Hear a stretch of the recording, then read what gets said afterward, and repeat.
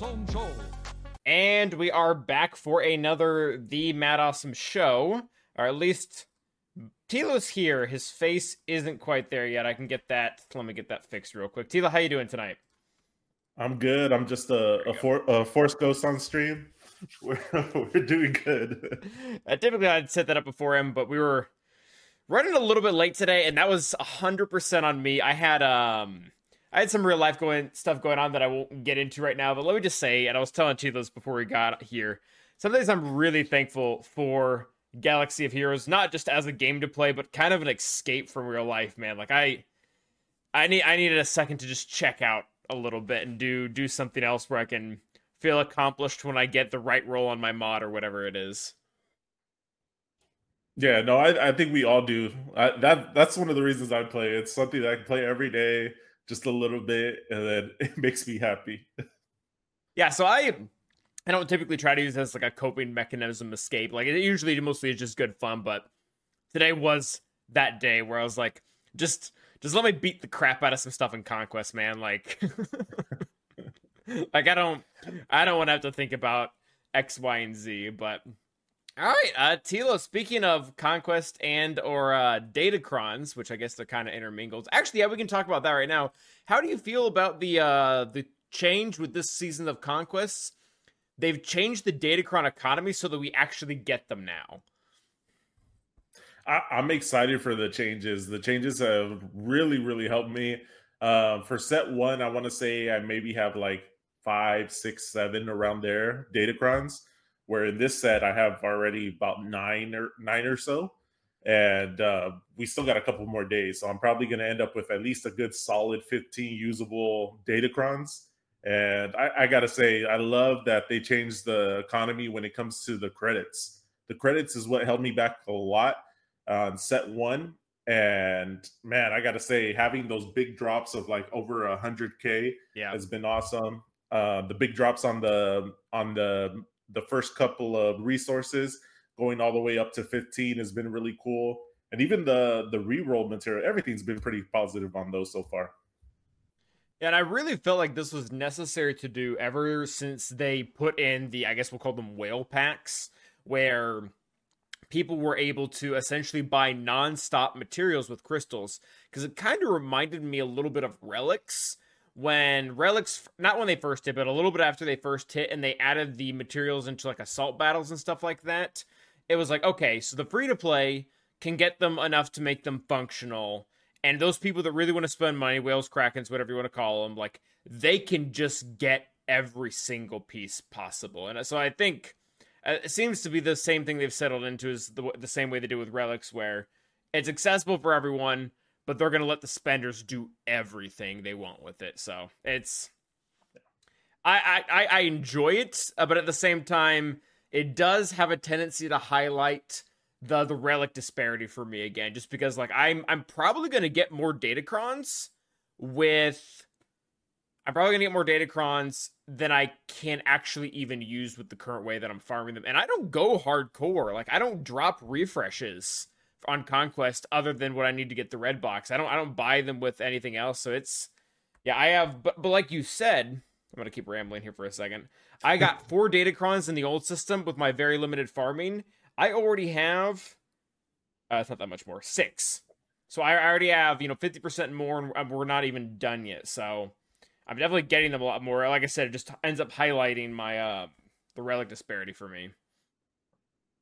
I've been going heavy on the refreshes. I've been doing the hundreds, but at the same time, it's like for me, my mods are decent, but they're not the best mods in the world. And having that plus 25 is what I really wanted to focus on. So I've been going pretty heavy on the level 3, which has been pretty useful so far. Or well, I think it's going to be useful.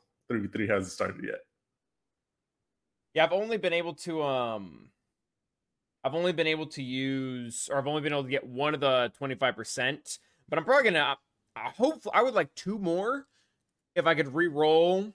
I haven't actually looked at 5v5. I've been mostly focusing on 3v3 because right now I think I've got one on my Resistance Fin team that would be fun to get the 25% on, but I think there's other ones that I would like too, but at the same time I need their I need the relic levels to go. Oh, Jedi Knight Luke. I wonder when I Jedi Knight Luke's team as well because he's gonna get split. Yeah. I have 6 plus 25s right now, so that's going to be Oh my pretty gosh, good. Chilo, that's disgusting.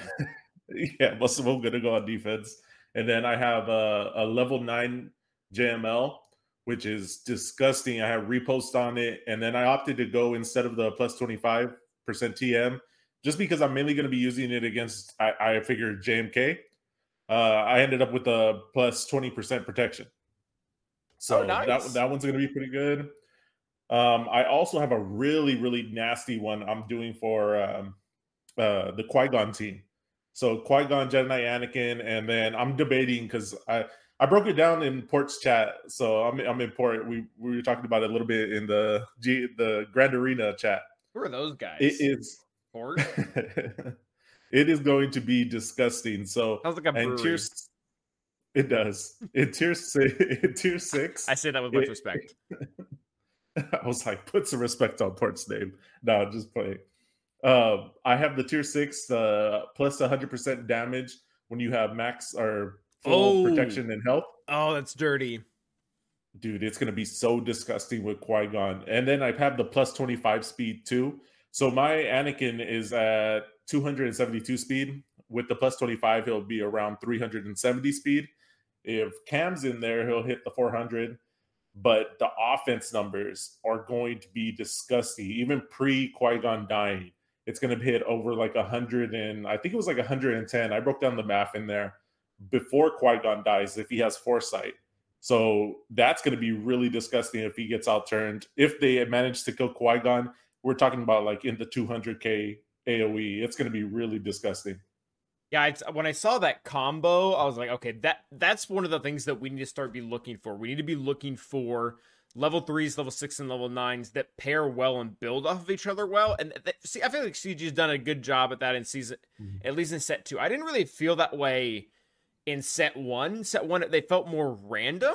Like sometimes they were actually counterintuitive. Like I know Resistance had one where it was like if they have more than 2 buffs, they gain offense. I think this was it. And if they have less than 2 buffs, they give turn meter. I'm like, so I guess you could be, half glass full type of person, and be like, oh, I always get something. But in reality, I'm like, that just sounds like bad. Like I want them to go together. And what you're saying with the 25% turn meter and the bonus damage for being at 100% protection, those go really well together.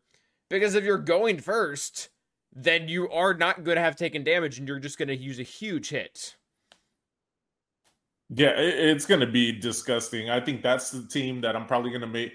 I was debating about maybe the back zone or the top zone, but I'm thinking maybe I'll just put it in the front bottom zone and just let my opponent deal with it.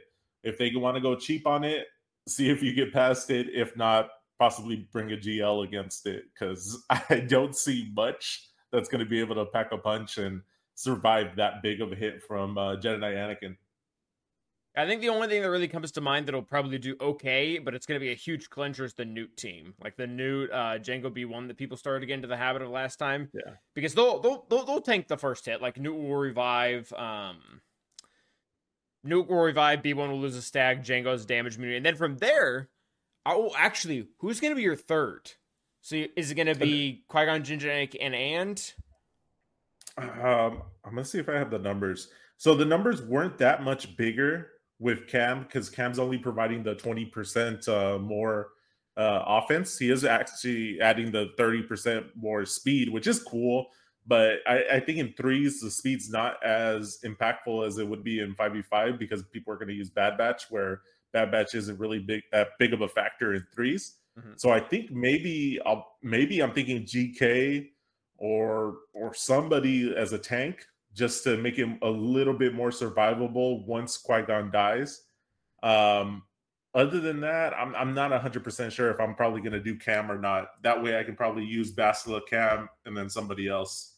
Well, because I was thinking what I ran a lot and I think was kind of a pain in a lot of people's sides was actually Mace. And another good reason to use Mace on your squad is I believe he has protection recovery. So let's say, B1 goes, he rips the foresight off, Django uses his burning on everyone, Mace takes a turn, puts the protection back on, and all of a sudden your 100% extra bonus damage is back. Yeah.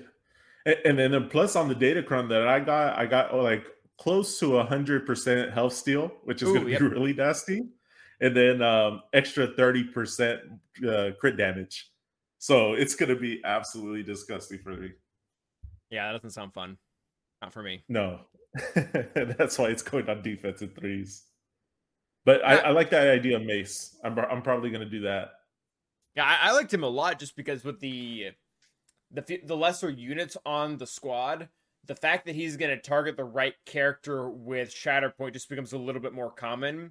And I know a lot of people. This is funny.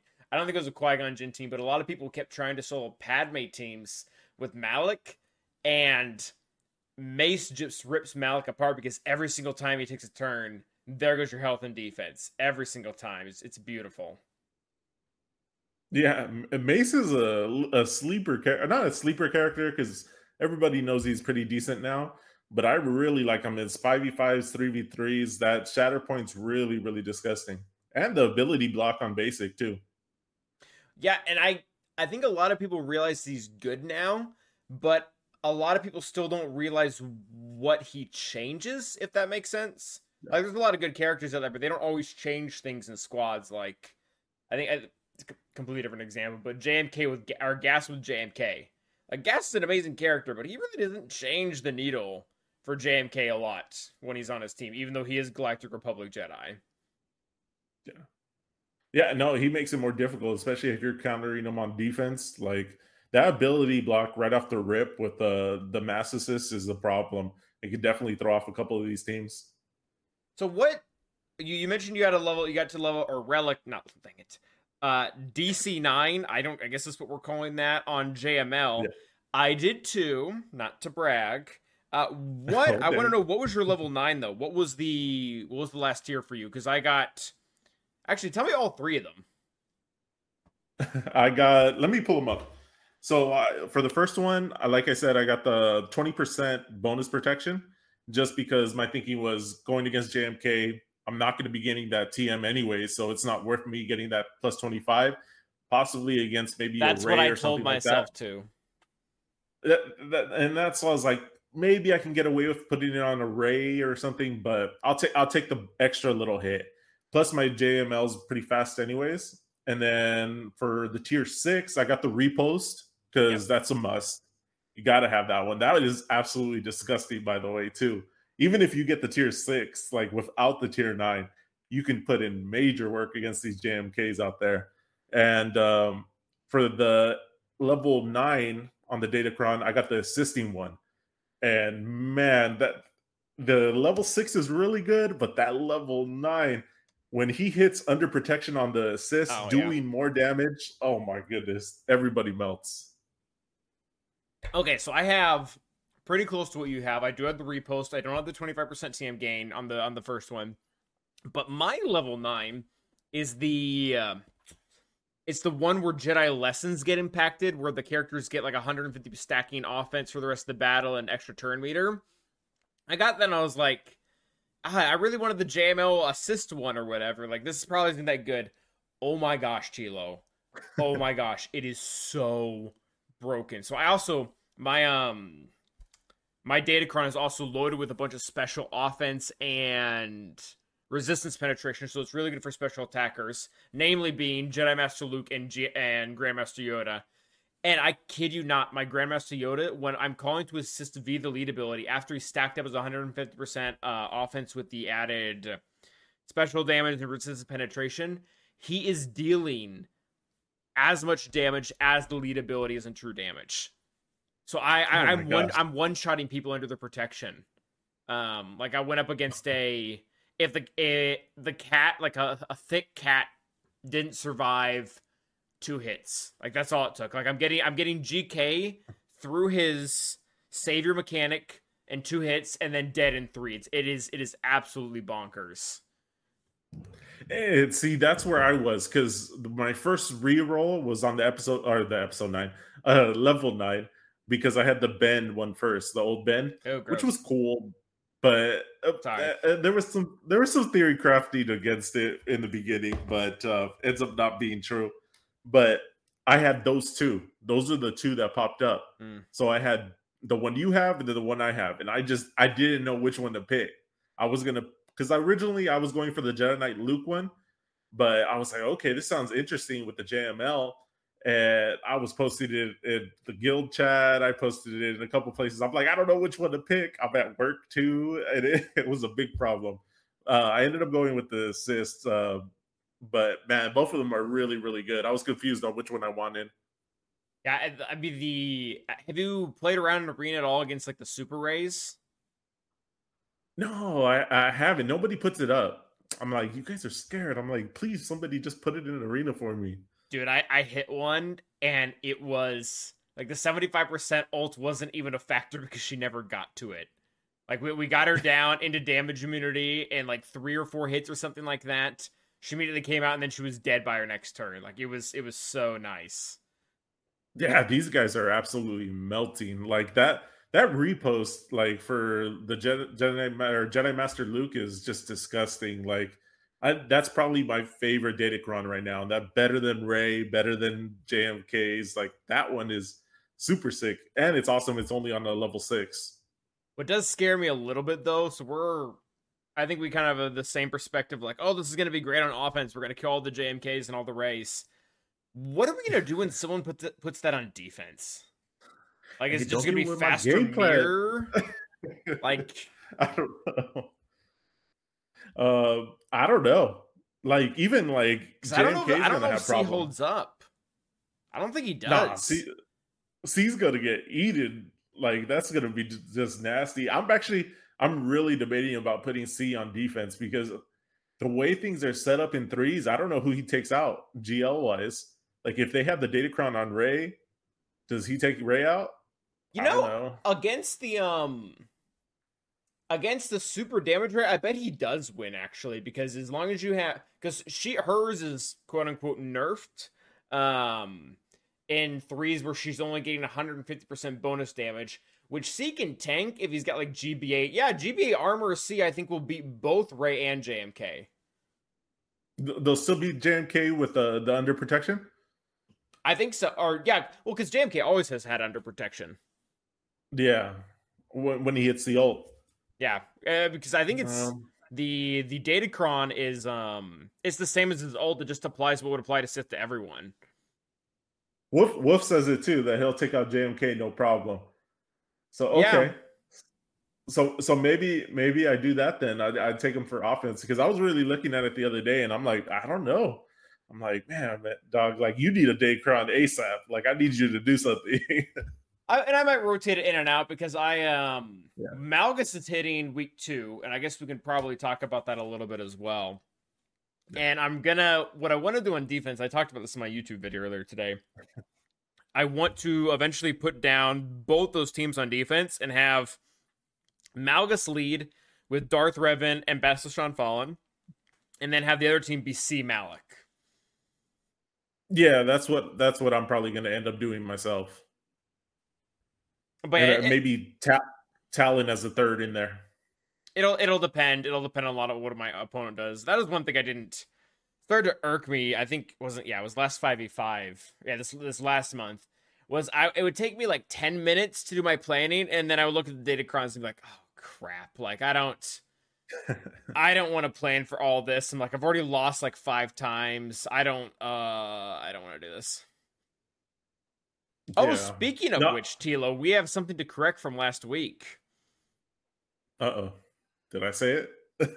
No, well, technically yes, but you didn't know about it. So we had listed final scores for our 5v5 season, and then we went through Tilo's GAC history.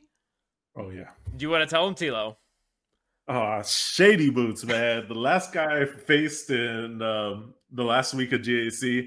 So like I said last week, I was gonna go back and check all my history, write stuff down, and I started looking at this guy's battles, and I was like, what's that meme? Like, hold up, wait a minute, something ain't right. Like all his battles were really, really shady. Like Wampa went against my Dash squad and ended up with max protection and max health. Did some crazy stuff in ships, like just really, really wild stuff. Like he had Scavenger Ray with JMK. Like really crazy cops. So I wrote I think my favorite was like Calvin. Gas with L3 and a bunch of other junk as well. Yeah, I'm like, whoa, this guy is like Bone next Sergeant level. under And Gas, that'll work. even on defense, he was putting some random stuff. But I was like, hey, it's working for you, because I think I even mentioned it last week too. I was like, this guy was kind of doing some weird stuff. Now it comes out that this guy really cheated on me hardcore and has been doing it for this whole season pretty much. Oh yeah, so this guy, what he does is he'll like completely throw two matches. Like he'll take his participation trophy, he'll kill a team or two, and then he'll just get to one match every round, and he'll just turn on the APK and hit people up because his I like so all the battles Tila mentioned, and then like his fleet battles, not just against you, Tila, but consistently against other opponents. He's constantly taking in a random TIE fighter in with his malevolence counter against Executor, and he wins every time. Like it was really funny to look at. Actually, he had Hyena, Vulture, and like Special Forces First Order TIE Pilot beat an Executor, and then another battle he had Hyena, Vulture, and TIE Prototype going up against Executor and winning. Like, dude, like you clearly don't know what you're doing, and you're still winning No. here. So little asterisks on Tilo's final record there. My favorite was the Tarkin and Geos. I'm like, this man's like hitting me with the real old school stuff. And what did he take out? I think he took out my Empire squad with Second Sister and everything. I was like, man, this guy. Yeah, and he really likes Second Sister with Malevolence, but that's so I figured we'd make that comment at some point. But getting back to the Datacrons, do you have any more? We talked about reposts. We talked about the 25% turn mirror. Those are really big ones. Is there any other ones that you think are just going to be really broken, or? I'm making a bootleg JMK one right now. So a level 6. I wasn't able to get him to the R9. So I hit him up with the bonus protection, the extra 20%, and then I'm re-rolling right now and trying to get the Jedi under protection. So for the repost. So we'll see how that does. It may not do anything. For JMK? I don't have a data for JMK. Okay. Just because I don't have a Datacron that is for JMK right now, because I just didn't have enough materials last set. So this way it gives me at least something. So it looks scary, I guess. You know, I'm trying to remember what my JMK's level 6 is. I don't think it's very good. Yeah. I was also thinking maybe the extra 100% damage, but I was like, I don't know about that one. It's just this one's a little bit tough for him. So if you didn't get one offset one, it's kind of tough. Now the repost one is really broken, especially because if you can set it up, especially with Thick Cat, she's almost never going to be the weakest. So you're going to be constantly calling in, let's say, Ahsoka and GK or Ahsoka and Jedi Anakin or whoever it is. And they're going to be doing a decent amount of damage on those assists under protection. Yeah, I don't know. I don't know if I... Because the Datacron doesn't seem to change most of his counters. No, and I have a Datacron, but I really like that on Gas. So I don't want to give it to him. So I was like, I'm going to try this out that way he has one. But that way I don't have to give away the stun one from Gas. Yeah, I need to... I don't know at what point I'm just going to give out. And like if they stop reintroducing new teams or new Galactic Legends, maybe I'll just give in. But I'm still not on the... Oh, I can only use this Datacron if I have 3 more relic levels. I'm not doing it. I did that this week. A lot of people are doing it. A lot of people are doing it. I think after I get Rey, maybe I'll start giving into that, but I still don't want to do it right now. Yeah, no, I was saying this. I forgot where I was saying this, but I'm like, it just sucks because the Rebel ones are really good right now, but you're probably in the same boat as me. My CLS is only R3 because that's the requirement that we needed him at. I don't have an R5 one, but I want him there. Same thing with Jedi Knight Revan. I've had him at R1 or R0 forever. Bastila is the same way. There's a couple characters that you can get away with it, but now because of Datacrons, I'm like, man, I need to bump these guys up. Like they're crucial characters in Grand Arena, but I just don't have the relic levels just because I didn't need them. It doesn't change the character. So I guess I will say this. There are definitely some characters that I've neglected giving relic levels to for a long time, and the Datacrons was just kind of the last oomph over the limit. Like Jolie was kind of that way for me for a while, and I guess I didn't really do this because of Datacrons, but I would have. He was R4, and like Jolie is a character that really wants survivability. Like on R5, you do see the difference in like an R5 and R6, R7 Jolie versus say an R4 and R3. And I would say the same about CLS because I actually so CLS is the one luxury character that I have. He's my only non-GL requirement R8. Oh, I'm jealous. He's Do you do you have the Datacron or no? no, but I'm working on it. I'm working on it. The current R9 I have right now is for Jedi, and it's for Jedi Master Luke, and I do really like that. But I am trying to gun for a CLS one right now too. I mean the teams. I just really like the C. I've always liked the CLS team. They might be my like pet team. I don't know. Like we used them last week of last 5v5 against that guy's JML. Oh my gosh, man. Oh, just destroyed him. Full banner, 65. It was disgusting. Yeah, that team's never going to go out of style. Like the amount of damage that they do, like it's just a solid team that I eventually want to get their relics up, especially like Han and Chewie and like pretty much all that team. I want their relics max just because the higher the relics, the better it is, and especially CLS just because he shares stats with Chupio. Like I can only imagine how much better that team performs. Yeah, I'm like, all right, 20% of his offense to the entire team, like a damage dealer. Sure, I'll take that. And honestly, I think I probably went a little too far. I think R7 would have probably been a little bit better because I just don't do that. Like, I don't have the luxury to do that. Like, I don't have an R8 Maul. I don't have an R8 Jedi Knight Luke. I don't have an R8 Star Killer. Like, a lot of other characters that are really good to have R8 that I just don't because I don't have the resources for it. I don't know. I would say that I went for CLS. Yes, is it a good idea to have CLS higher relics? But it was mostly me splurging.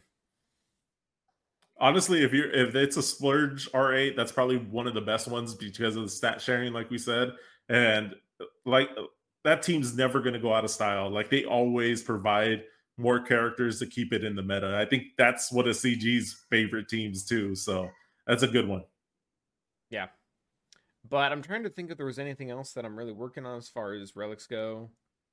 I think that's pretty much it for Datacrons. Like so I didn't get a TM one for them, but I've got the randomly dispelling of debuffs on my Qui-Gon Jinn team, which I'm a little excited for because it'll probably won't work most of the time, but one guy it's really gonna screw, so that's gonna be fun.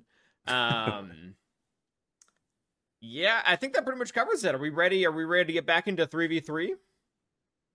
Yeah, for me, the last Datacron that I have too is I have an R6 Rebel one, the damage immunity. I'm gonna try it out. We'll see how that goes. I might re-roll it, but I'm probably gonna end up throwing Han and Chewie on defense with Dash. So I think that could be kind of fun. So we'll see. Yeah, I don't know if it's a wise idea, but I'm going to just because I want to use it. I have the level 3 from set 1 that's the one that they let you reduce your cooldowns if you get out more than like 5 debuffs or whatever. And I think Dash gives out a ton of debuffs, even in 3v3 in his AoE. So I'm gonna stick it on there. That's the one I ran last season in 5v5s. That one was really cool, but I didn't get no holds from it. So I was like, I'm gonna try this one just because it gives them an extra turn if they don't have any way to dispel it. So hopefully, it does have the 25% TM on it as well. So I'm hoping with Dash, with Han Chewie going first too, that it might give me the edge of kind of like really attacking right off the rip and providing them that little bit of protection from the opposite team. All right, so I think that transitions us really well into 3v3. It's Backman. It's been 9 short weeks. What wisdom do you have to share with the class today? I'm going to go really heavy on defense. I'm trying to throw as much Datacrons as possible on defense too. Like I mentioned earlier, I got 625 plus speed. I'm probably going to throw most of them on defense. Really light side heavy defense as well. I'm probably going to keep maybe 1 or 2 for offense. I have a couple teams that I want to use, but But yeah, just really heavy defense for me. I have a question about your Datacrons.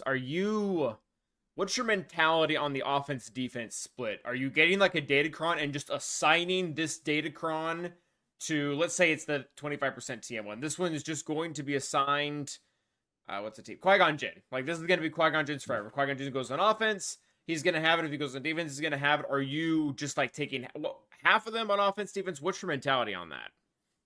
No, I picked the Datacron, and that's what they go for. Like I was talking about earlier, that Qui-Gon one worth 100% more offense when they have max or full health and protection. Like that's forever going to go with my Qui-Gon team. Okay. Just because that's what it was crafted for. Other than that, the couple of the 25 ones, because they're only are level 3, those can be a little bit more flexible, but it's also going to be dependent on what those level 1s and 2s were. Like if it's special damage, obviously I'm going to try to put somebody that could benefit from that special damage. But if it's offense or physical damage, I'm probably going to try to kind of match it a little bit if I can. But the main issue is going to be that 25% TM. That's what I'm probably going to use it for. But those set 1 and 2 or level 1 and 2, I'm going to try to tailor it if I can. Yeah, I think I have a similar mentality, whereas when I get the Datacron, it's for a team. Like, I'm not going to be mixing it and matching it around. Yeah, that's, at least right now, and especially, I mean, you have to do it, kind of have to do it with the level 9s. But even like the level, like I was saying, the level 6s and level 3 pairings, I feel like some of them just are going to work really, really well with one specific team. I'm trying to think. So, at the end of the day, how many do you think you're leaving on defense and how many are you taking on offense? Just with the way you have your team split. I'm honestly probably maybe 3 on offense, but most of them are going to be for defense. I'm going to try to wage more kits versus defense and really just kind of burn speed on, speed for defense. So that's why the 25% TM is going to be really nasty. So if I can make all my teams like super fast, that's going to give problems. Where my mentality for when I'm taking out my opponent's defense, I'm going to try to leverage kits more than speed. That's what I've been doing for the last couple seasons, and it's been okay. Obviously, results have been really bad too, especially if you have done our recaps. But the fights that it works, it works. Like Treya, for instance. Treya doesn't need to go first. It's just a matter of what team you use her against. Like, say, Dash, for instance. Yep. They're going to eat themselves up alive. Or the CLS squad, too, like with Chupio and C-3PO. Like, it doesn't matter if they go first. They're going to eat themselves alive. So that's where it's going to take in consideration. Just got to be really smart for the choices on offense against their defense. And it's going to make everything a little bit tight. But I think it could work out really good. No, I think so too. I think it's yeah, as far as the split goes, I like a lot what you said, and I think that applies a lot to the 25% chance to dispel. I like that one a lot on defense because I can't bet on it. Like let's say I take in my, this is weird, you wouldn't do this, but like my Qui-Gon Jinn versus a Bad Batch team. Like, I'm like, oh yeah, I have a 25% chance to dispel. I'll definitely come out of the stun. Like, no, I won't. Like, it's not something like that's something you hope screws your opponent. You don't hope it works for you. I gotta say, with those chance ones, those kind of like turn me off on Datacrons, just because even the cooldown one, like I like the cooldown one a lot too, but it's only a limited chance. Like that's why I really like the 25% TM one. That's why I really like the repost one. Like those ones that I know for a fact are going to come to effect. Those are the ones I lean towards a little bit more. And I kind of respect that and get that, because when you need it most and it's not there for you, it really stinks. Like I was, my last opponent, so he didn't cheat, or at least I don't think he did. My last opponent, or two of my last opponents in this last 5v5 season, I put down the Killer Lord Vader team with the cooldown decreased Datacron and like 100% health steal. Got Fennec twice. Like it kind of ticked me off. I'm like, everybody was saying like, oh, the counter is out the door. as soon as you have that Datacron, and it got Fennec twice, like 2 for 2. Jeez. Um, so I hear what you're saying. Like if RNG goes your way on that one on defense, cool. But at the same time, it's not as attractive as a sure thing of like let's say 25% extra turn meter or whatever it is. Yeah, and that's the mentality, especially for defense. Like I want it to be a wall. Like I want it to be like stretching my opponent's fin. So if all my front row is like mid 300 speed, like that's going to be a problem, especially if the opponent doesn't have those plus 25s. And if they're going to do the same thing, if they're going to be throwing all their light side teams on defense, like the defensive teams can only go so fast. And it's really just going to come down to what you choose. Like if you make one mistake taking the wrong team, it's going to screw you from pretty much getting that full clear. Because I'm not going to go easy on that back zone. Like that back zone is probably going to be my hardest zone to go against. Like a little spoiler alert, my Ray is going to be back there with the fast ult. Like just be ready for that. I like the fast hold a lot for threes. I have a question though. Yeah. I think we're gonna see this from Gom and Zereth a little bit more. But do you see yourself at all using burners against these 25% turn meter guys? Like if you're Oh gonna yeah. start with turn meter anyways, that's fine. You just don't get abilities now. Oh, like I'm mentally preparing myself already. Like I'm gonna piecemeal a lot of these teams. Like that's why I'm really excited to have like Shorty up there and running. Like Shorty is not like the best team, especially for me on my roster. Like it's a really good team, but like the gear levels I have on it right now, it's not something I could probably use in fives. Like I learned that last season, the last week.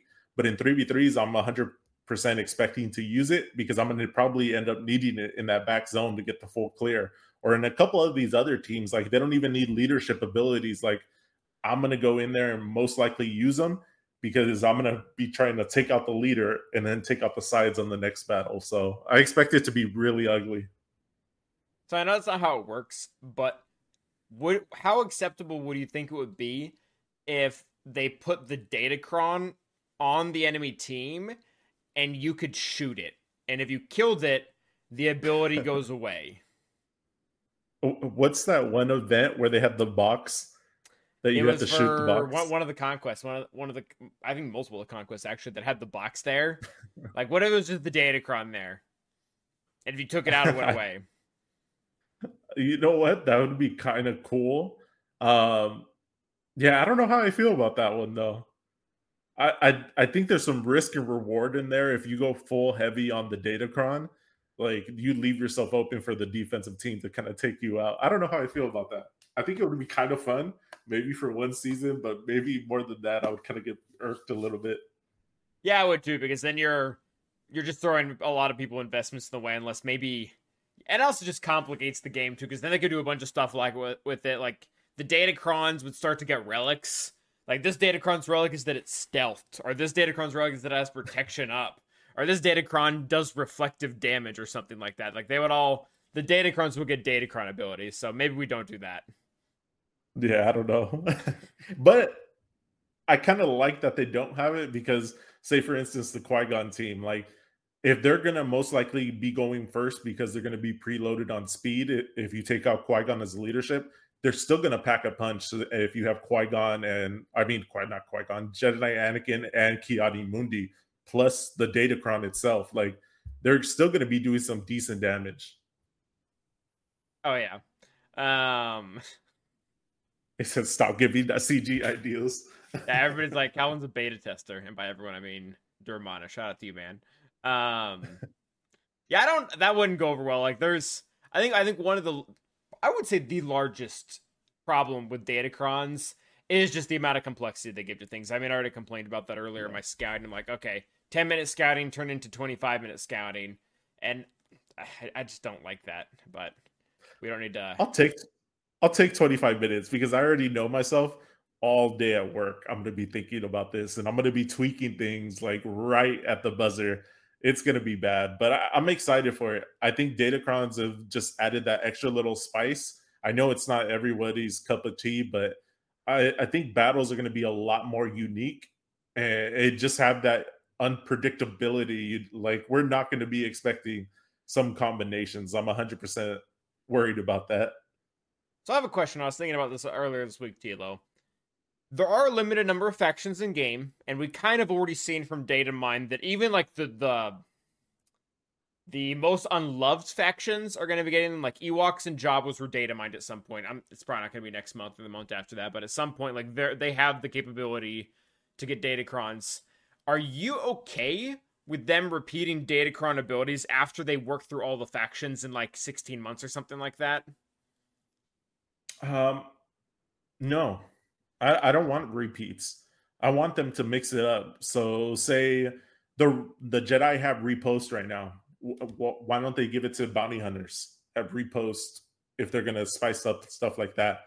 I don't know. I feel like they could just change the faction name and give it to somebody else. You know, like come up with a whole bunch of abilities and then just start switching up the factions that they had. Like I think it's going to be so mix and match that we don't have to see the same ones for quite a while. Would you even remember though? Like if we got back around to Galactic Republic and there was one that says they get stacking 10% potency every single time they get 2 debuffs. So you're going to remember that we had that? It depends on how long. So if they do this in like a year, somebody's going to cry and remember. But I don't know. It just depends. But I personally would want them to kind of switch things up a little bit. But who knows? They could probably get away with it if I'm being realistic. I kind of feel like a jerk now because I totally made that Datacron up. Oh gosh, you jerk! That's messed up. Like that definitely wasn't a thing. At least I don't think it was. No, it was light side, I think. Oh, I don't know if there was any. I don't know if there are any Datacron abilities last month where like if you get debuffs you get something, but I could be. It was buffs. Anyways, it was buffs. But I would be okay if they did it. I would be okay if they did it just because the way that Datacrons currently interact with our meta today and the way that they'll interact with the meta, let's say 16 months from now, after they cycle through all the factions, it's going to be a different game by that point. Like, I guess we'll just go with the most immediate, obvious one, Malgus. Like, we didn't have any interaction with Malgus. Like, Malgus might be able to take Rey without Datacrons in a normal 5v5 match. But does he have what it takes to be able to take a Datacron Rey? Oh, I guess we're going to find that out, actually. But you get the point. Yeah, no, it's going to be interesting. I don't know. I just would want them to kind of spice things up a little bit because that's the whole thing with the Datacrons that I enjoy is them spicing things up, making things interesting, like switching it up where it's not always the same stuff.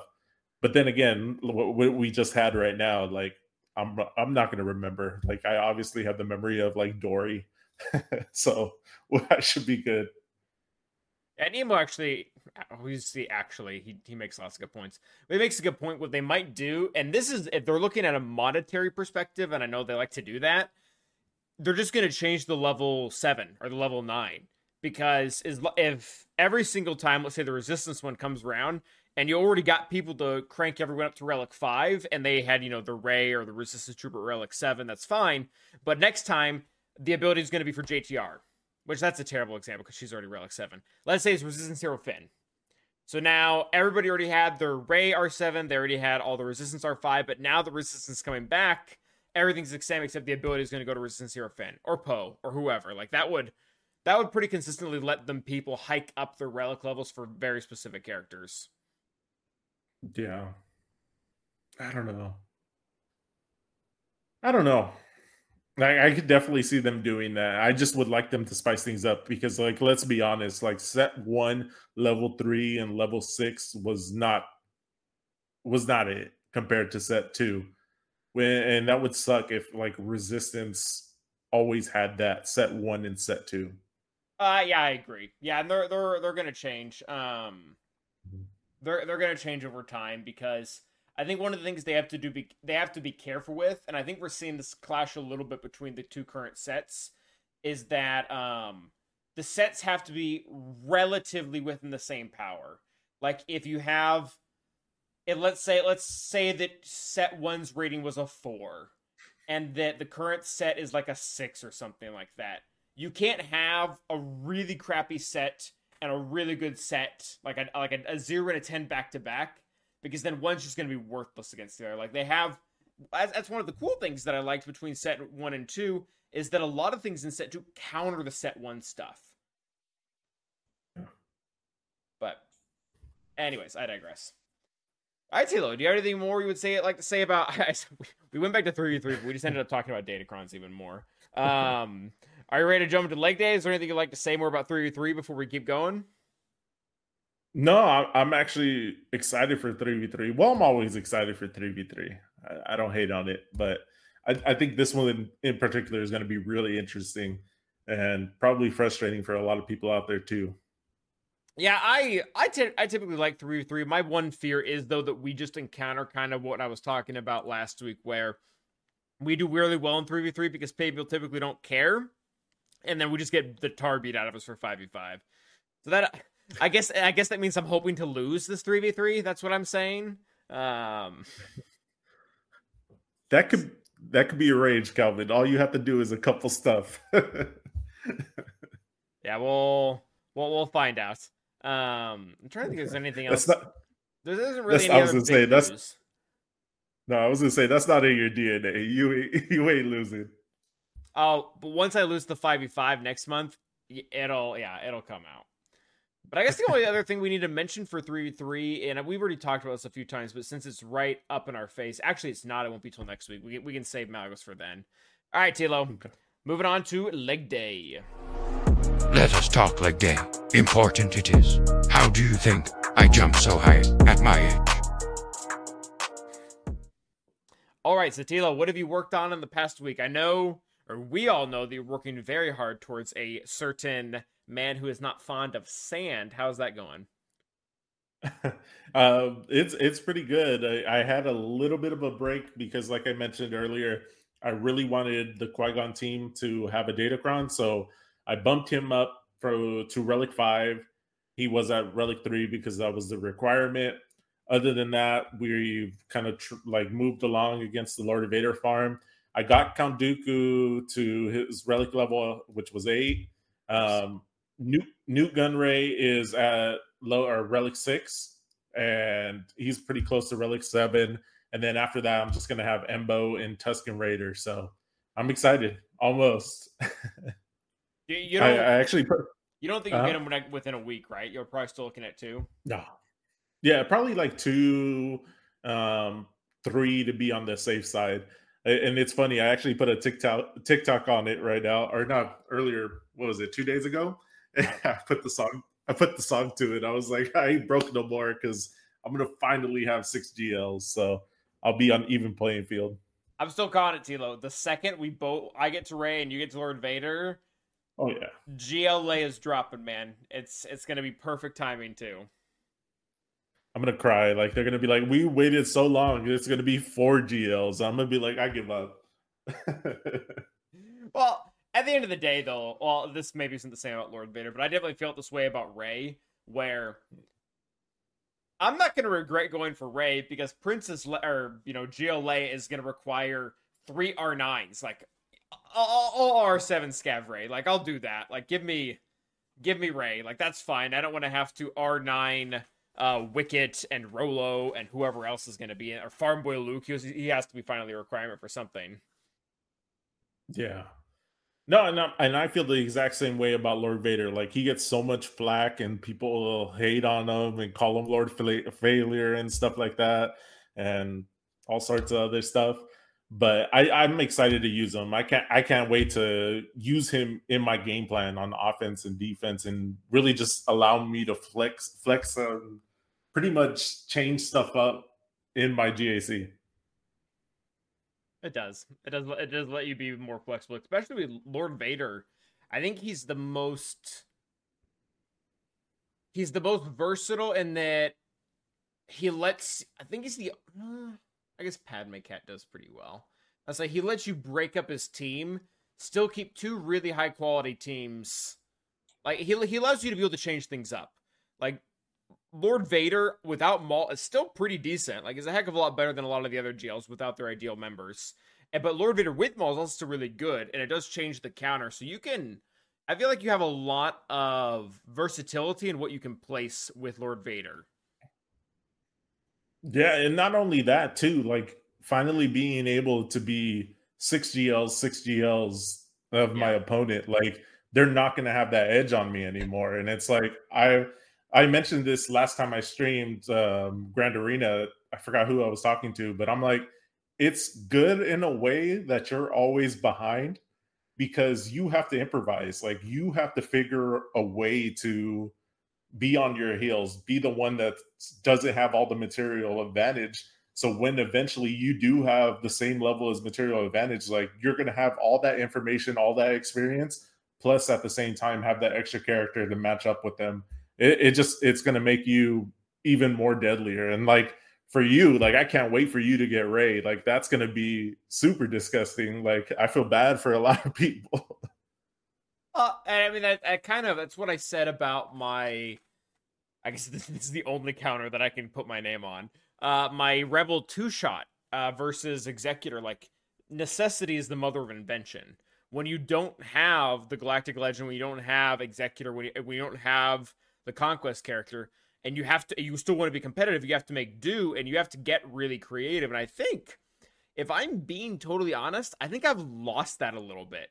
Like, I guess we'll use Lord Vader as the example, or my SLKR counter. When I was GL poor and I had to kill an SLKR, I just had to settle with a 65% win rate with Jedi Knight, Reverend Jedi Knight Luke. Now that I have Lord Vader, I have like an 80% counter. And I'm not gonna personally put myself in a situation where I'm gonna use a weaker counter, or a counter that is more prone to failure when I don't have to, especially when there's banners and those characters can be used elsewhere. But I do kind of feel like I've lost that to a certain extent.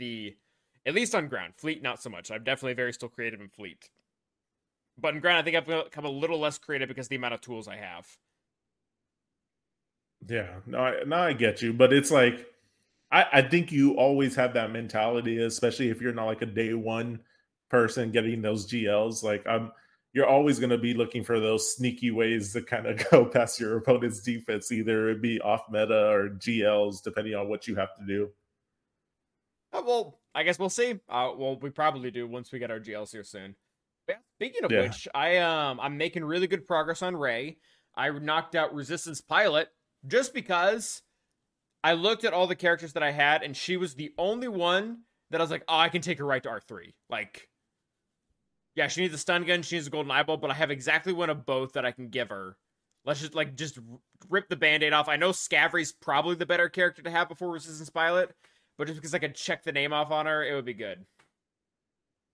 Yeah, that's awesome, man. So how many more characters do you need for Ray? I'm down to 5. They're all the pilots, but most of them are gear 11 right now. They're all waiting on golden eyeballs. I think it's Halda Rose Scav, Resistance Trooper, and then another pilot. I can't remember who it is, but I'm not gonna sit here and think forever on it either. But yeah, I'm down to 5. I think, and so all the gear that I have now is going to go for Malgus in a week. I probably will have Rey. I think about the very latest by next 3v3. Not this one, but the next one. Oh man, that's awesome. I'm excited. That's going to be fun, but you're going to be specially broke on those golden eyeballs. I know I told you this before stream, but like Malgus plus all that, like that's crazy. I will say, I will make this comment because again, we talked about this before stream as well. Malgus's gear, aside from the carbs, isn't that bad. Like Bam needed 5 Kairos, 5 full pieces of Kyro outside of his finisher. Starkiller needed 4. Malgus only needs 3. Like, it's, as far as Kairos go, the dude's pretty cheap for the caliber of character he is. So that was kind of cool. But yeah, Golden Eyebrow is going to be the bane of my existence, and I spam that node so much. For the one that has like relic materials, holo projectors, everyone knows what I'm talking about because everyone has to do it. But yeah. That's what I'm working on right now too. Sorry, one other random thing that I'm working on. I finally got a really good mod for my Bosk and made my Bosk faster. And because he's now faster, I upgraded Grief to Gear 13 to be able to catch up to speed so that my turn order is right. So that was I worked on Ray, the Rex for Ray, and then I also did Grief. Ooh, that's nice. That's a Grief's a really good one. Well, I didn't think of this at the time, but looking back, it was also really good for 3v3 because I can't use the Zamicron with them in threes. So I need Bosk and Grief to be much faster. Are you going to be running the? I don't know if it works with the Datacron especially, but are you going to be running maybe the Fennec counter against Lord Vader in threes? Oh shoot, shorty. I didn't even think about that. I didn't think about that until now. Maybe I have to be careful. I say that I'm going to wait for other people to do it, but I stream an hour after launch, so that's probably not happening. Yeah, I mean, I'll try anything once. If it's very evidently clear, if it's very evidently clear after the first week that the Lord Vader Datacron with Health Steal and decrease in cooldowns also shuts it down in threes, then I'm not going to keep doing it. But I'll probably try to do it during the first week. I was gonna ask. I'm like, Van Seal's in the guild now, so I was gonna ask him, but he just said it in chat. He's gonna do it, so that means I'm gonna do it. So yeah, Death Star content creator port. Yeah, man, we need you. Come to the dark side with us. All right, well, cool. So that pretty much sums up leg day. Now on to Tilo's favorite part of the show. Whose kit is it anyways? Woo! So dirty. You'll do great today. So for anyone who's new and is watching right now, or just wants to hear my voice say it again, or probably doesn't, every single time we do the show, we play a game called Whose Kit Is It Anyways, where I read an ability description to Tilo, and Tilo has to guess which character it is, and then we'll repeat the process with Tilo to me. If you want to also participate, you can join the Discord server where you can go and put in entries. That is available right now on the Twitch stream and as well as the podcast. You can go in there, you can join it, and you can give your own fan entry, and one of us will answer those each week as well. And if you're wanting to play along with how well you're doing, we also have a system within the Discord server where you can go and show how many points you got this week for how many things you got. If you're confused about that, you can tag me in the server or just read the kind of lengthy description that we have going for it in there as well. So, all right, Tilo, are you okay if I give mine to you first here to start us off? Let's do it. All right, let me pull them up. Remember exactly who we're doing today. Uh-oh. I really close everything. Probably should have been writing these down at some point because I can't help but feel that we're going to end up repeating. Oh, the characters? Yeah. Actually, Canuck. Yeah. Canuck made a really good spreadsheet. I bet we can actually use that to say that we've already done them, but we can talk about that later. Okay. All right, you got everything closed? Yeah, everything's closed. All right. Deal physical damage to all enemies and gain retribution for 2 turns. This attack can't critically hit and deals bonus damage equal to 50% of this character's crit damage.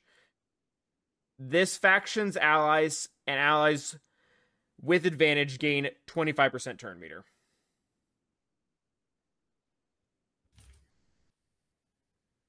All right, retribution. There's a lot going on in that one. I realize that now. Yeah, that one's a lot. Retribution, I'm trying to think. It does have that.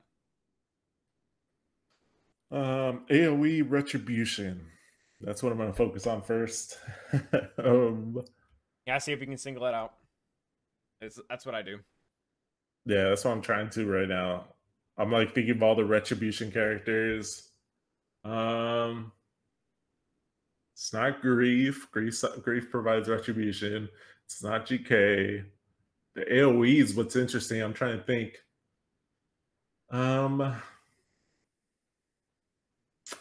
Gosh. It does quite a few things. Yeah, that's a lot. Say it one more time, please. All right, so we'll go over what you've already been listing of. Deal physical damage to all enemies and gain retribution for 2 turns. This attack can't critically hit and deals. I really feel like this should be a butt. And deals bonus damage equal to 50% of this character's critical damage. This faction's allies and allies with advantage. OG Kylo. Yep, that's it. All right, cool. Can you name the ability? Just for fun. I swipe my lightsaber back and forth in an X formation. You're very close. It's Lash Out. Okay, I don't feel bad about that. I was close. I mean, yeah, you got the actual. Well, yeah, you got the ability in one guess too. So there's that. Yeah, his always confused me a little bit too, because a lot of the mechanics that I think about when I think about that move are actually in his unique. Like the fact that the cooldown on it can be decreased, or the fact that it gains damage over time when he uses specials. Like that's not in the ability. That's in his unique. Yeah, I gotta say, I can't win with Kanak. Kanak said it took me long enough. I'm like, I finally got one right too, after a long cold streak. It makes you feel any better. He does do the same to me. So I guess you're not special, is what I'm trying to say, or trying to make myself feel better with. All right, I'm gonna close up my chat, turn off my phone here. All right, Tilo, don't do me too dirty. I think I got everything closed. Yeah. I don't know. Either this one you're gonna get like right away, or it's gonna be a problem. Clone Wars Chewie. I had to pick a new one. No, I'm just playing. All right, you ready? Yep. Deal physical damage to target enemy and call a random ally to assist. If the assisting ally is blank, both attackers deal 75% more damage. That's the whole ability? Yeah. A random ally, that's definitely an old kit. Every modern character, they have some.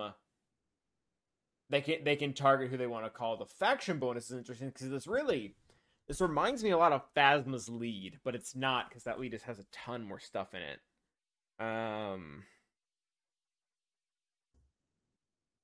Maybe it is because First Order, I think they get to pick who they want to call to assist. Can you read it? Read it one more time. I think it only does like 3 things. All right. Deal physical damage to target enemy and call a random ally to assist.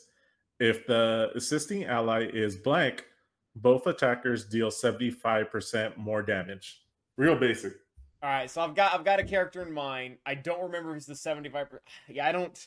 I'm just gonna go with the character that I know that calls in them to do an attack randomly. I guess I think it's just 1 second longer.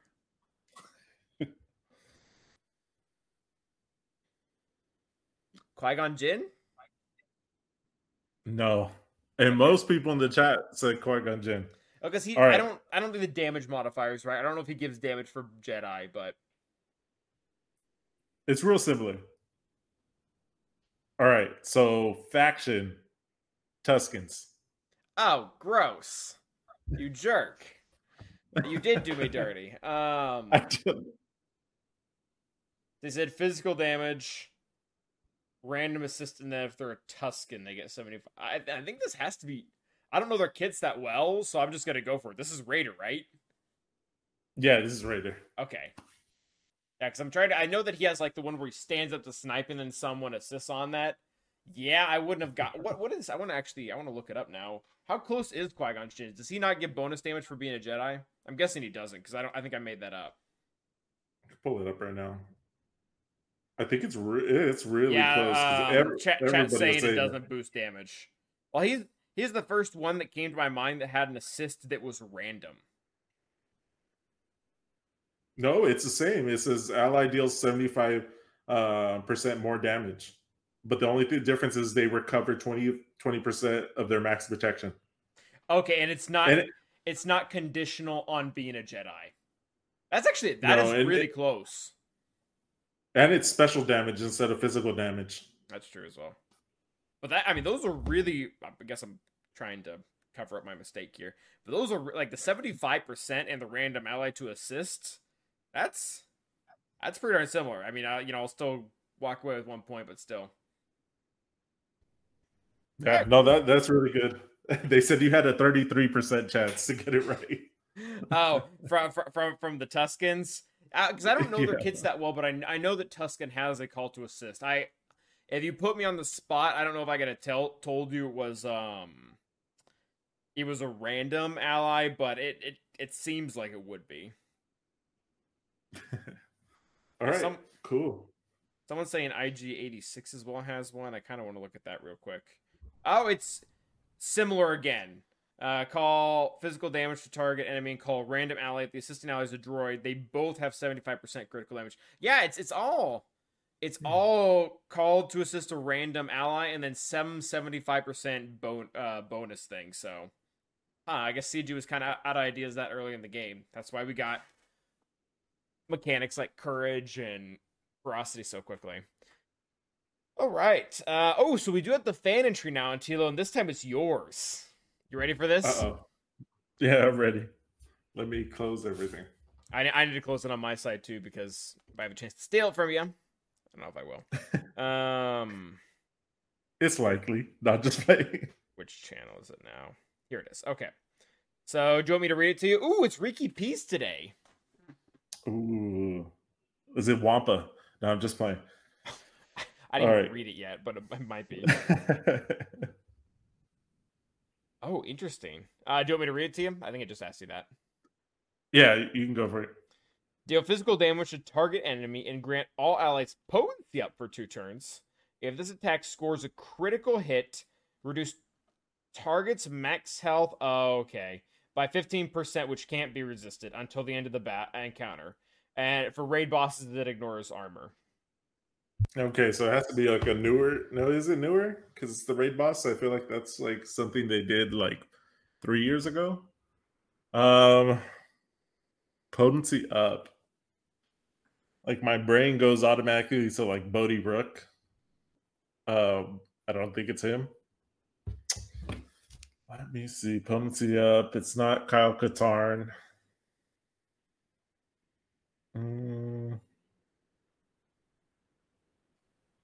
Is it? Did you just get out your phone to check, Tilo? Huh? No, I have the thing. Oh, okay. Cool. I'm an idiot. Ignore me. I'm gonna go back to having my mic turned off. I'm looking at the text. Shoot.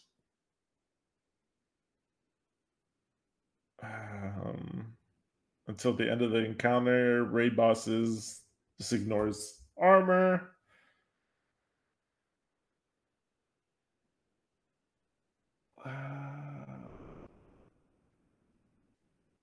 Gosh, I feel like this is an easy one too. Potency up.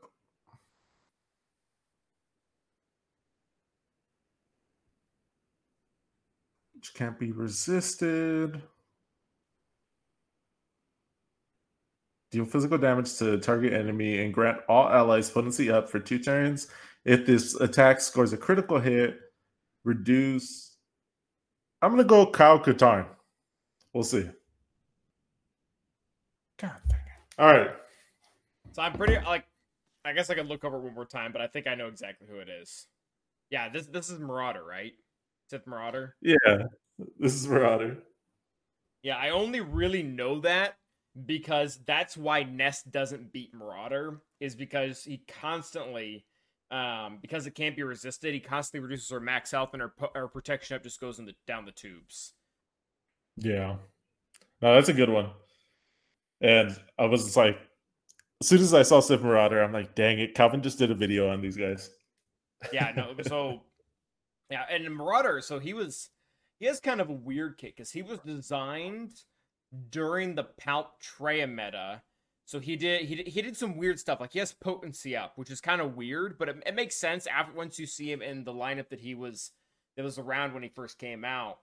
But he was eventually built for Sith Empire, and I think I would honestly argue that a lot of Sith Empire's ferocity mechanics were built around his unique. So he does have kind of an awkward kit. Yeah. No, definitely. That's a good one. But yeah, good one, Ricky P. Congrats. Oh, so before that pretty much covers whose kid is it anyways, but we do have actually one other part of something from fan entries that we need to address, and that is going to be the Mad Awesome questions that we have very unintentionally ignored for like 2 weeks now. So Savitar's first question is for you, Tilo. Are you committed to a peaceful transition of power now that you've been fired? Fired from where? Oh, yes. Savitar, we're ready. We're just waiting for a smooth transition. I'm holding down the fort until you take my spot. I didn't think you would go peacefully, but everyone said you would, so he he said he would give me ship knowledge before I left, so I was like, fair trade. yeah, that's fair. I'm really not worth that much anyway, so ship knowledge is probably a better deal for you. All right, another one from Gladiator. Pineapple on pizza, yes or no? I ain't gonna say no, but I ain't gonna say it's something I asked for. Yeah, Like I said, I keep saying this. I'm part of the big boy club. As long as it tastes all right, I'm always game for it. so you definitely have to do it right. Like it's not my favorite topping. Like probably doesn't even crap top 5 or even maybe top 10. But if they do it right to where the pineapple's really dried out, like it's not like soggy fruit, then like it's pretty good, especially with like jalapenos on it. Like it makes a really nice they balance each other out really really stinking well. So that would be my answer for that. All right. Let's see here. Moving on to the next question.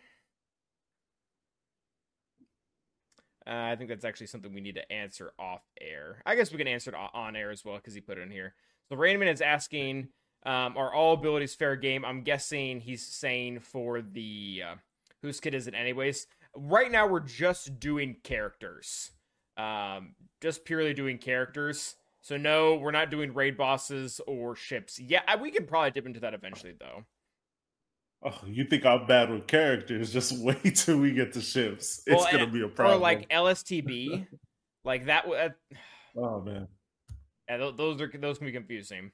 I'll give this one to you, Tilo. Atlantis is asking, what is the best threes team for Aiden, and also how? Yeah, best team for both Aiden and Bast LaShawn. Different teams, obviously.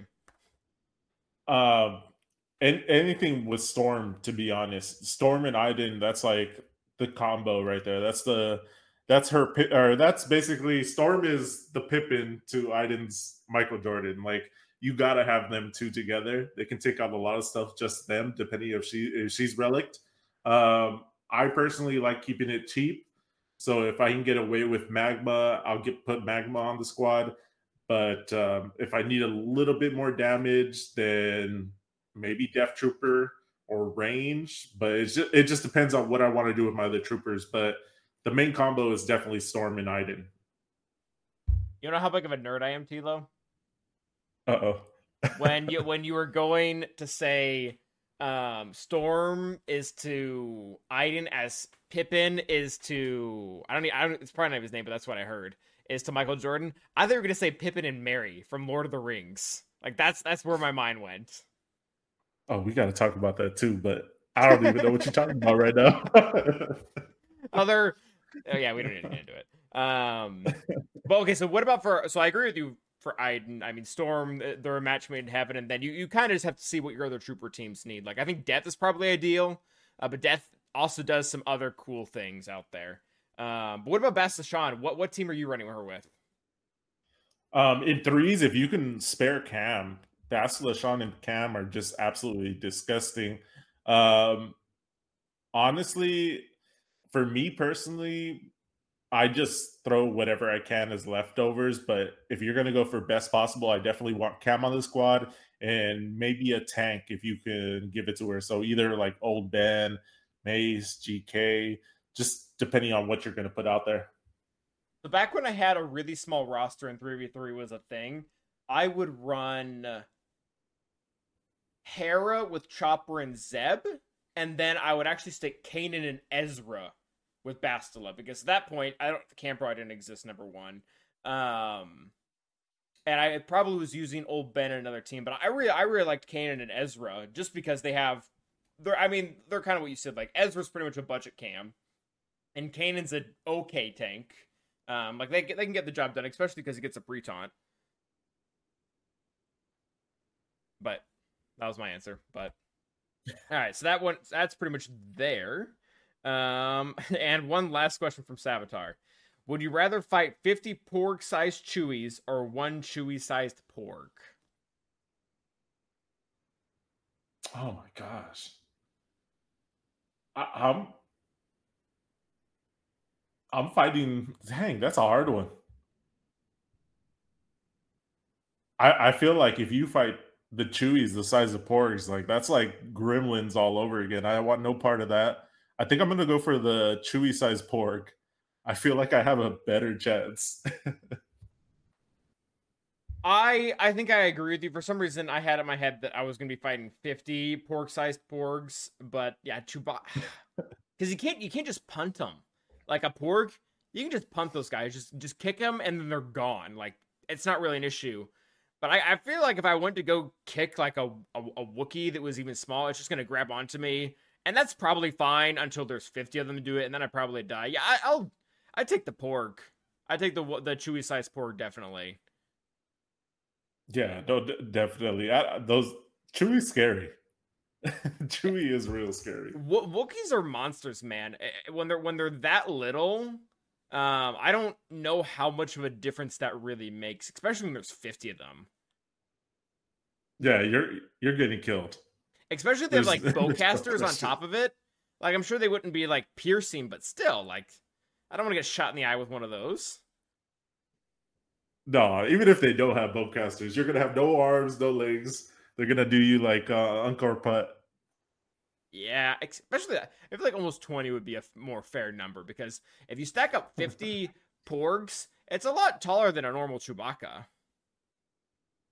Yeah, no, I'm taking the Chewie-sized porg all day. Yeah, I'm gonna take the porg as well. That's what we're gonna be doing. All right, so I think that handles them for the most part there, Tilo. Do we have any... Oh, yeah, actually, so moving on to our last segment here. What do we have for Star Wars in general? So Kenobi's gone, which is kind of sad. But the Star Wars is not gonna stop. Like, they have a lot of stuff coming out. You mentioned some stuff before the show, so why don't we get to that? All right, so Star Wars rumors. So the hot rumor right now, I gotta get mad again, because I kind of got mad last time. I don't know. I think you'll be good. So this is for the Ahsoka show. So the rumor is that they've been in talks with the stunt actors that play Vader. So it looks like Vader is going to be in the Ahsoka show. I don't know how. I don't know why, especially with the time period. But it looks like the stunt actor is going to be Vader. I don't know if Hayden Christensen is going to be in there as well. There was set photos of Hayden and Rosario Dawson together. So I'm pretty sure that maybe we'll see something with Hayden as well, but definitely Vader's going to be in there. So yeah, like Mary J was talking about, they said he's casted already. Hayden's so been everybody was for a minute. Yeah. Yeah, but Vader wasn't. And that's wasn't, the big rumor. And I don't know. I don't really know. Like, I like Vader, but I think I would much rather either have flashbacks with Hayden Christensen, or Force Ghost Hayden talking to Ahsoka. Like, that's kind of what I wanted for Kenobi too, was more this, this dynamic between Qui-Gon and Obi-Wan. I would really, I guess it does become a little sensitive because, he's this mass murderer and whatnot. Child killer. Maybe, I don't know if they want to put on the post version of him that much in the spotlight. We're gonna get Anakin canceled. But I would like more Anakin than Vader, personally, for the Ahsoka series. Because we already me too. We already got the Vader Ahsoka moment in Rebels, and it was already really good. Like, I don't I don't need to see that in live action. Like, that's fine. Yeah, and plus it's very similar to what we got in Obi-Wan, so I Oh yeah. definitely don't want to see it in a flashback. I feel like people are going to complain about that. And I don't know, unless there's something going on with his Force Ghost, like I mentioned last week too, like something's going on with Anakin and the Force Ghost. Like, if that's the first time Luke is seeing Anakin as a Force Ghost, like there's a problem. I don't know if there's conflict in him, if he's going to be switching between Vader and Anakin maybe as a Force Ghost, but at the same time, it doesn't really make sense because light sides are the only ones that are able to use Force Ghosts. So I don't know. We'll see what happens with that. You don't think they like pull a Revan or something like that and they split him? Oh, I don't know. Like, but that's the thing. Like, George Lucas has made this really, really clear. Like, the Jedi are the ones that are able to do Force Ghosts because this is what the Sith want. They want to be able to live forever. Mortality. Yeah. Yeah, but they can't do it. The Jedi are the one that do it, and to be honest, they probably don't want to live forever because they want to be a part of the Force. So I don't know how I feel about that if they run into that direction. Well, or even like a way of bringing. I wouldn't want them to do this, but again, along the lines of Revan, if they like bring Vader back to life, but Anakin stays as a Force Ghost, how trippy would that be? Honestly, like Star Wars has been really that's some like classic Legends stuff. Like that's something that would happen in Legends that we would just pretend didn't happen. Yeah, that's some like nihilist, some like I don't know though. Who knows? Because they've been doing a lot of stuff like that with masks and a lot of different Sith relics. So who knows? But I don't see them doing that just because Vader is like a beloved character. I can already see it right now. People are going to riot if they even try to attempt that. Yeah, and the whole sacrifice thing is a really hard thing to come back from. That was a completely different franchise. But that's one of the reasons why I've always kind of said that anything after Terminator 2 was doomed to fail. Like, critique whatever you want, the writing, the acting, but the sacrifice that was made in the second Terminator, like that you can't continue this story without taking away from that. And I think it's the same with Vader. If they want to play in them with the future, then they take away the sacrifice he made for Luke. And that's kind of the whole Star Wars thing. Yeah, I'm right there with you. I feel like they shouldn't touch that at all. All right. So next part of the news, I don't know if you saw this. I did mention to you before the stream, but it's resurfaced. We already saw the Mandalorian leak trailer. We got the short version, but the extended version has been leaked. Have you seen this? I have not, no. This is really cool. So I'm excited for Mandalorian. This one, we get to see tons of stuff. So if anybody doesn't want to hear anything, I'm sorry, guys. I'm going to let you guys know a little bit stuff, but at the same time, it's a trailer. So I'm going to say it now. So we do see a couple of different Mandalorians. We see a couple recurring Mandalorians that we've already been seeing, like the Armorer, Bo-Katan. We also see Jon Favreau's Mandalorian, the Thick Boy Nation Mandalorian. And we also see some Mandalorians we haven't seen with a lot of different color schemes. We see some yellow ones, some blue ones that look like they're a part of Bo-Katan's clan. But we see a ton of more Mandalorians. And it kind of lines up with some of the rumors that were going on before or while Mandalorian was actually being filmed. They had a casting call for anybody with cosplaying of Mandalorians. They wanted to put a lot of Mandalorians into this season, and it looks like we're going to be getting that. They also showed a couple stuff where the Mandalorians going through some asteroid fields, being chased by ships. I'm not 100% sure if they're Mandalorian ships or if it's like different type of pirates maybe or something like that, but it looks really, really cool. A lot of new footage that we haven't seen before. We also do see Mandalore. So we do see Mandalorian season 7, the Dome. We're actually going to see the Dome in the new season, but it's going to be cracked and all destroyed from the Night of Thousand Tears. So I'm excited. There's a lot of cool visuals that we saw. I am curious to see where it's going to go from here, because I think at this point, the the whole Grogu thing was cool, and like him finding out that he was a Jedi and going to Luke. But I think the shift of the series is going to be Mandalore now. Like not just for season 3, but for its foreseeable future. It's probably going to be mostly set on their lore.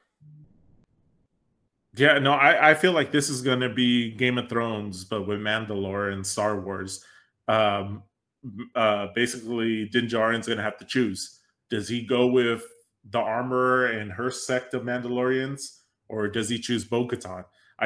Definitely don't see those two kind of clashing together. Oh no, And they're definitely the heads of two different families. yeah, and I feel like it's about to be civil war of the Mandalorians pretty much until Din What's Djarin new? really steps it up. Yeah, I think this season's going to be really interesting. It's probably going to be if I had to make predictions, this might be the best season of Mandalorian. The other two were really stinking good all around. We talked about this a little bit with Kenobi too, but it was really nice, very refreshing. I think is probably the proper word. How Mandalorian kind of just didn't escape from the Star Wars universe, but escaped from kind of the things that we were just tired of hearing about. Yeah. Oh, and also going along with the shows too. So they filmed all of this in California, and California has given Star Wars budget cuts or tax exemptions. Tax evasions. Yeah, pretty much. Like it's Legal like tax a couple. evasions. I think it's like $29 million. So expect the quality of these shows to kind of go up. So I think that's going to be really good for them as well. So hopefully we don't get subjected to the chase scene in Boba Fett and a couple of those other scenes. Hopefully they're able to provide a little bit more. Exactly. Yeah, I think the monetary part is helpful, but it's still Favreau, and yeah, okay, so it'll be fine. Like I'm not too worried about the quality of it. No. All right. So the next big thing is last week I gave you guys the rundown on the book with Lando and Luke. This week I finished another book. It is Brotherhood. This was a really good book. Have you seen this, Calvin? Nope. This one is really. We talked about it a little bit, but I didn't give like the synopsis. I was in the middle of reading it. I did finish it. It's actually a pretty interesting book. It takes place right after episode 2. So Anakin and Padme are newlyweds. Anakin has become a Jedi Knight, so he's no longer a Padawan. And the book really touches on the relationship between Anakin and Obi-Wan, how they're used to having the power dynamic be more into Obi-Wan, where he's kind of scolding Anakin throughout the process. And you could tell as Padawan and Master, they did not have the best of relationships and they kind of bumped heads. And then as he becomes a Jedi Knight and Obi-Wan's became a Master, their relationship has gotten a lot better throughout the book. And it was pretty good. Kind of cool to see too, because we see that kind of transition. Well, we don't see the transition at all, but we just see the other side of it in Clone Wars. Like we had to Clone Wars, and it's no longer whiny teenager with his master from episode 2. It's them kind of working side by side and playing off of each other's weaknesses and strengths. They have their witty banter as well, or I can't remember what it is right now. But there was it went viral on prequel memes. Someone made up a quote for a scene between Anakin and Obi-Wan, and the quote wasn't even true, but it fits so well. I'm trying to remember what it was. Anyways, doesn't matter. Yeah, but the story itself is really cool. The war is barely starting, and the main focus of this one is Cato Pneumonia. So this is where the homeworld yeah, it's the whole world of I forget, totally blanking on their species. Newt Gunray, the Nemoidians. Yeah, but what's this? Nemoidians. There you go. And we get to see their power dynamic between the Trade Federation, and they are also a neutral system. So being a part of the Trade Federation, they're basically supplying not only the Separatists, but they're also supplying the Republic. So they want to maintain their neutral system throughout the story. Right off the rip, someone bombs the capital of Cato Pneumonia, and they're trying to figure out, is it the separate, kind of like that. They want to make sure, is it the separatists or is it the Jedi? And you go throughout that story. Obi-Wan Kenobi is newly appointed as a member of the Jedi Council. He's taking Colin Trevor's place. So he basically the dinosaur Jedi that gets killed by Django and falls off the ledge in episode 2. And it's really cool because they established that Obi-Wan's seat on the Jedi Council is actually a temporary thing. It wasn't really set upon if he was going to be there permanently or if it was going to be there temporary. Especially during that time, they have lost a couple masters, so you see people kind of like going in and out of that position, and you see how, and you see how Obi-Wan Kenobi becomes a permanent member of the Jedi Council, and what he does on Cato Pneumonia to really kind of establish himself as a really necessary part of the council.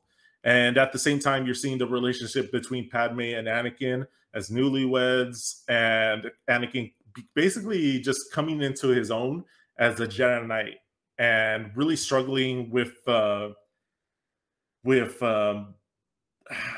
trying to, with like the power dynamic. Now that he has the freedom, what is he going to do with that freedom? And at the same time, I just got to say this too: Mace Windu is a jerk. There's no way to say this. I do not like Mace in this book. The way he treats Anakin is so bad. Like every time he talks to Anakin, he has a big old frown on his face. And they really established that Mace does not like Anakin at all. Yeah, and that's so from a lore, or not from a lore, but from a canon perspective, that's been something that has been slowly but surely working its way in. Yeah. Like it's obviously seen in episode 3, take a seat line become very famous. But also like he was one of the people that was on the side of killing Ahsoka. Like really not great, and then calling her, I think that the most like a-hole move he had was calling Ahsoka a citizen. But one of the long-running fan theories that was out there even before we got a lot of that content was that Mace Windu was kind of had like this giant ego and was under the impression that he was the chosen one, even though he didn't really fit the prophecies. And Anakin being there really pissed him off. Yeah, I could definitely see it. Like in this book, like I like Mace a lot, but in this book, like you said, he's just an a-hole. Like you can't change it at all. Like the way he talks to Anakin is super condescending. The way he looks at him, and it's not only Anakin's perspective where you could be like, okay, it's just the way Anakin is taking it. Other characters within the book are like, dude, like this dude does not like you. Yeah, and I know that the line was directed at Obi-Wan within its context and Kenobi, but really, like obviously, I don't want to take things away from Shiva being the master manipulator and whatnot, but the ones who are responsible for Vader is the Jedi Council. Oh yeah, like there's multiple parts. I am what you made me is, it's not the whole truth, but it's definitely a big part of it. They drove him to this. Like they obviously knew that he was not okay, and they just kind of went with it. And then also he was super powerful, so they couldn't just let him not do things. Like imagine how different the Clone Wars would have been if Anakin didn't do everything that he did. Yeah, no, 100%. For the last parts of this book, just a quick little interesting facts. This is the first time that we get introduced to Asajj Ventress in canon. Between the relationship between, but obviously like her as a Jedi, her as a youngling, that's before, but the introduction between Obi-Wan and Anakin and Asajj Ventress, this is the first time they meet. This is the first time that Obi-Wan realized there's something going on with Padme and Anakin, and really shows him as an enabler to that problem. And I thought it was really cool about this is Anakin is getting used to his robotic arm. So Count Dooku has cut off his arm. He's slowly but surely getting used to it. One of the cool factors is this is the first time he gets to fight somebody with a lightsaber. with that arm. So he's kind of getting used to the power, and like really cool reveal about the arm going forward. And you definitely see it throughout the Clone Wars. So this book was interesting. Obviously, not as good as the book last week, but just fun little stuff.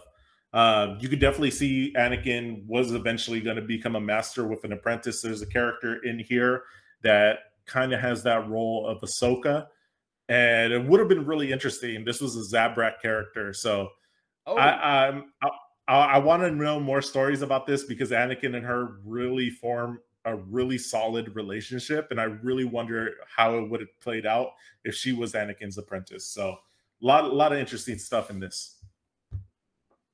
well, it's stuff like that that also makes me think, what would it have been like if Anakin, didn't go to the dark side for whatever reason, and he wasn't her master, but he was influential in Leia's training. Like, what type of Jedi would Leia have been with Anakin's influence? Honestly, I think he would have had a better relationship with Leia than Luke. I feel like he gravitates more towards women than he does men. Yeah, Honestly, because all his relationships, like even his like friendly relationships are with them. Like Ahsoka, parental relationship, obviously Padme, his mother, this character, like and all all the his dudes were relationships. jerks to him. Like, I guess he had Obi-Wan, who's Obi-Wan did a lot of things right, but he was also really hard at Anakin at some points. But this book explains too, like him as a Padawan and Obi-Wan as a master wasn't the best pairing. And Obi-Wan at the end of this book really says, like, I messed up. Like, he tried to live up to what Qui-Gon wanted him to be and what the Jedi wanted him to be as a master. And at the end of the book, he realized, he's like, I shouldn't have did it like that. I should have been more like Qui-Gon. I should have been a little bit more loose with him, because that's what Anakin needed. And it really shows how their relationship changed from episode 2 to episode 3, to where they're more brothers than they are bickering like they are in episode 2. Like, the power dynamic shifting between Jedi Knight and him being a master was really beneficial in their relationship going forward. They could banter, they could feel like they're equals with each other. And it was really cool. You see that transition between their relationship. I'll have to read this now, because the dynamic between Qui-Gon and Obi-Wan wasn't good either, but Yoda had a very specific intention on putting them together, and I wonder if something similar happened. Like I don't know if I remember. I don't know if I mentioned this last week. I don't remember if I mentioned this last week. But the whole point of putting Obi-Wan and Qui-Gon together was because Obi-Wan was super rebellious. He was super rebellious. So, in order to keep Obi-Wan in line, they gave someone who didn't respect the council, and when Obi-Wan rebelled against Qui-Gon, he ended up falling more into the Jedi code, because he essentially, two negatives make a positive was Yoda's idea, and it worked. He put him there, and he butted heads against Qui-Gon, and it set him on the straight and narrow. So I wonder, well, obviously, Yoda was super against Anakin in general, so maybe it wasn't the same, but I always thought that was interesting. And speaking about that, on the 26th of this month, they're going to be having the book called Apprentice, and it's going to be a book about Obi-Wan as an apprentice, and really contemplating the relationship between him and Qui-Gon, and also his relationship with the Jedi. Does he want to continue forward as a Jedi? So he's going to be questioning that in the book, and it's going to be a short read. I believe it's like 7 hours, 8 hours. So that might be interesting too. I definitely have that on pre-order already, so we'll see how that Claudia is. Gray? I don't know. I think it was like Alex something. I have to double check. I don't think it's Claudia Gray. Claudia Gray, man. Whenever she writes something, that's a hit. Yeah, I've liked pretty much everything she's done. But I do though. Yeah. Is that it for today? Last thing, Crimson Reign finished. So you said you didn't get a chance to read this one? No, and it's not like it's not exactly my cup of tea. This story is super interesting. So for anybody that's an OG fan and likes the story between Empire Strikes Back and Return of the Jedi, I want to say this is a must read, because it really shows how the Empire becomes vulnerable to where the rebels are really able to put up a fight with them. So previously to this series, we had the War of the Bounty Hunters. And in this story, basically, I'm going to give you a quick rundown. Kira gets a hold of Han Solo's body in carbonite and has an auction with all the criminal enterprises as well as the Empire for Han Solo's body. And this is the beginning of basically her line of chaos. So she already hit a really big blow to the Hutts. The Hutts are basically completely gone at this point, to where it's only Jabba in the hierarchy of the Hutts, like controlling all the Hutt enterprise. And in this story, in the beginning, she gets a group together that are basically going to cause chaos for the Empire throughout the galaxy. So you have the Knights of Ren, you have Ochia Bastoon, you have the Orphans, you have the oh my gosh, I'm totally blanking on her name. Such a really cool she's like connected to the Force. Like she's I'm totally blanking on her name. Mary? But she has like a whole but no, almost like that. But it's a whole bunch of a group of people that are going to be just causing chaos throughout the Empire. Her main mission is to destroy the Sith and give power to the galaxy at large, to where the Sith aren't controlling it. So she's studied under Maul and is really got the information that a lot of people don't have, and has shared this information with this group that Palpatine is a Sith Lord and his name is Darth Sidious, as well as Anakin being Vader. And her main mission is to cause problems in the Empire. You go throughout the series, she gives different missions to these set groups. The Orphans are set to the criminal underground, the Black Sun, and the Pikes, and she causes them to fight. Ochia Bastoon goes after the Emperor himself and really just wants to show the galaxy that the Emperor is weak, or not weak, but vulnerable. He actually kicks out 10 royal guards. And if you guys know what royal guards are capable of, this is a really big feat. He poisons all of them. Down. Exactly. She even tries to recruit Yoda to her cause. And this is where oh my gosh, I'm blanking on her name. Really cool character. Arcadish. Oh my gosh. The Archivist. There you go. The Archivist goes even to Dagobah looking for Yoda, and she almost finds him. She gets stuck in the dark side cave and it completely changes her. Yoda ends up helping her out, and she leaves, leaving Yoda alone. But Yoda was super close to being found out by Kira.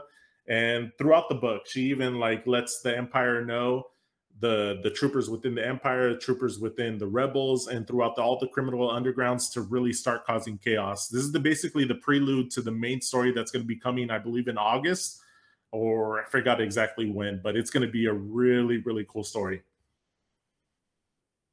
It keeps sounding like they're building up to something.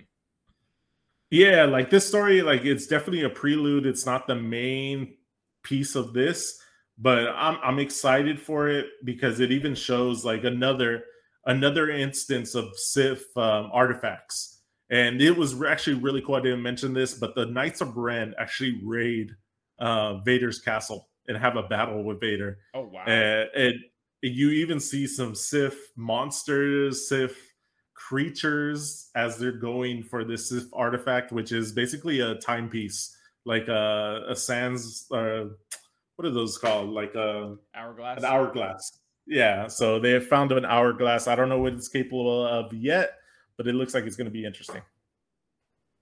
That's really cool. Yeah. So that's pretty much it for Star Wars news. Those are the big ones. Yeah, I'll definitely have to keep my eyes out for the Apprentice book. That's probably more my speed, especially if it's going to be short. They also have another book, Clone. Oh my, it's the Tales of the Jedi. It's not Tales of the Jedi. That's the series that's coming out. But they have a lot of like short stories about the Clone Wars. These are original stories. They've done this before, exclusively for the Clone Wars, but a lot of them were like retellings of episodes. but these ones are going to be original. Supposedly, a couple of them are really good. I'm thinking of possibly picking that up. I've heard the Saj Ventress story is really, really good, as well as a couple other ones. Interesting. All right, well, cool. I do think that sums it up for today, though, Tilo. Do you have anything else you would like to tell everyone? Oh, I messed with your face there. Before we head out? No, that's pretty much it for me. Like always, I'm going to be on Twitch streaming my GACs. I'm probably going to be doing it on YouTube as well. And we're working on TikTok. I just need to hit the requirements, and then I'll probably be streaming on there as well. So doing all three of those at the same time. If anyone wants to check out as well for my YouTube, I had just posted today kind of a crash course for Malagus talking about how to mod him, what Omicrons is probably going to need, where his relic level needs to be, the comps is going to be used, and etc. So if you guys want to check that, I put the link right there. And I think that's pretty much it for today. Go ahead and rate this, but yeah, we'll go ahead and do that now so that I can actually have the raid timed correctly with the sound off here. But thanks everyone for being here. We appreciate you guys as always. Remember to join the Discord to participate in the Who's Kid Is It Anyways. And as always, stay mad awesome.